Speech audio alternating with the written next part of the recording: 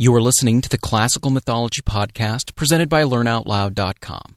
With this series, we will investigate the characters and events that form the bedrock of belief in the ancient Western world.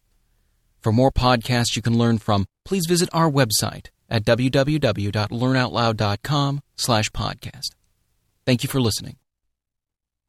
Aphrodite. One of the great Olympian divinities was, according to the popular and poetical notions of the Greeks, the goddess of love and beauty. Some traditions stated that she had sprung from the foam of the sea, which had been gathered around the mutilated parts of Uranus that had been thrown into the sea by Cronus after he had unmanned his father. With the exception of the Homeric hymn on Aphrodite, there is no trace of this legend in Homer, and according to him, Aphrodite is the daughter of Zeus and Dione. Later traditions call her a daughter of Cronus and Euanima, or of Uranus and Hemera.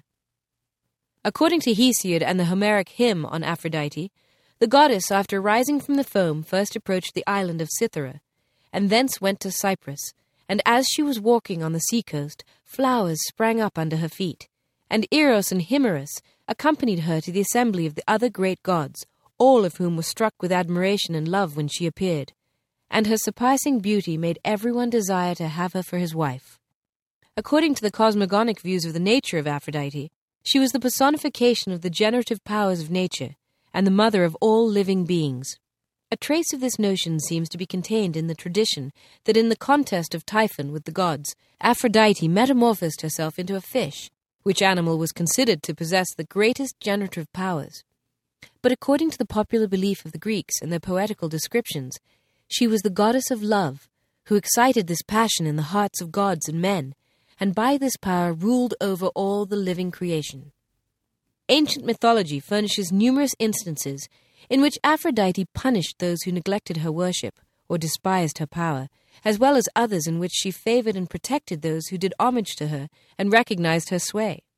Love and beauty are ideas essentially connected, and Aphrodite was therefore also the goddess of beauty and gracefulness. In these points she surpassed all other goddesses, and she received the prize of beauty from Paris. She had further the power of granting beauty and invincible charms to others. Youth is the herald, and Pytho, the Houri, and Charites the attendants and companions of Aphrodite. Marriages are called by Zeus her work, and the things about which she ought to busy herself. As she herself had sprung from the sea, she is represented by later writers as having some influences upon the sea. During the Trojan War, Aphrodite, the mother of Aeneas, who had been declared the most beautiful of all the goddesses by a Trojan prince, naturally sided with the Trojans. She saved Paris from his contest with Menelaus, but when she endeavored to rescue her darling Aeneas from the fight, she was pursued by Diomedes, who wounded her in her hand. In her fright she abandoned her son, and was carried by Iris in the chariot of Arcs to Olympus, where she complained of her misfortune to her mother Dione, but was laughed at by Hera and Athena. She also protected the body of Hector and anointed it with ambrosia.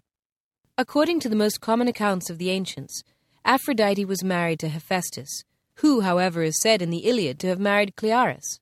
Her faithlessness to Hephaestus in her amour with Ares, and the manner in which she was caught by the ingenuity of her husband, are beautifully described in the Odyssey.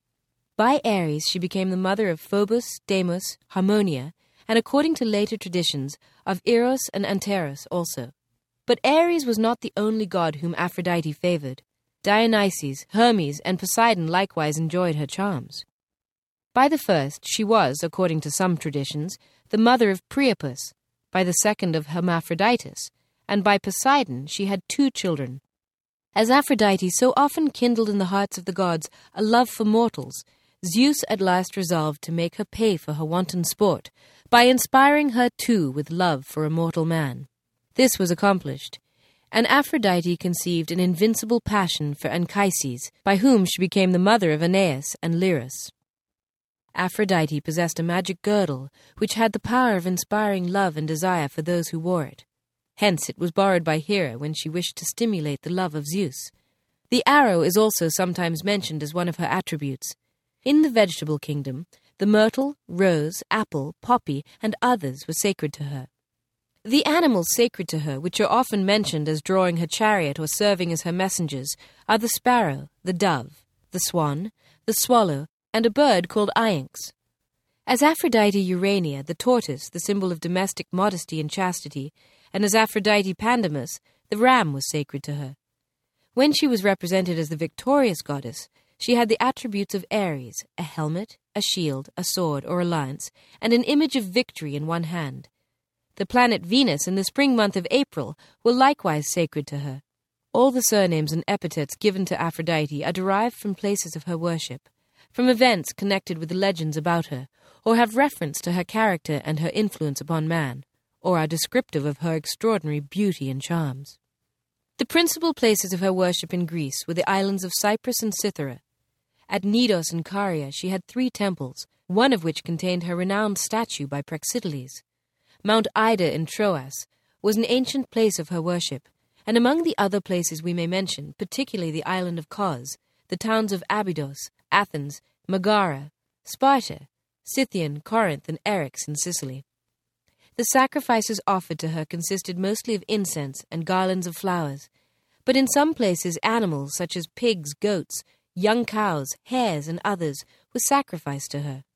In some places, as at Corinth, great numbers of females belonged to her, who prostituted themselves in her service.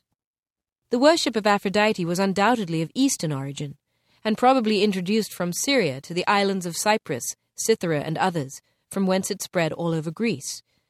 Aphrodite appears to have been originally identical with Astarte, called by the Hebrews Ashtoreth, and her connection with Adonis clearly points to Syria.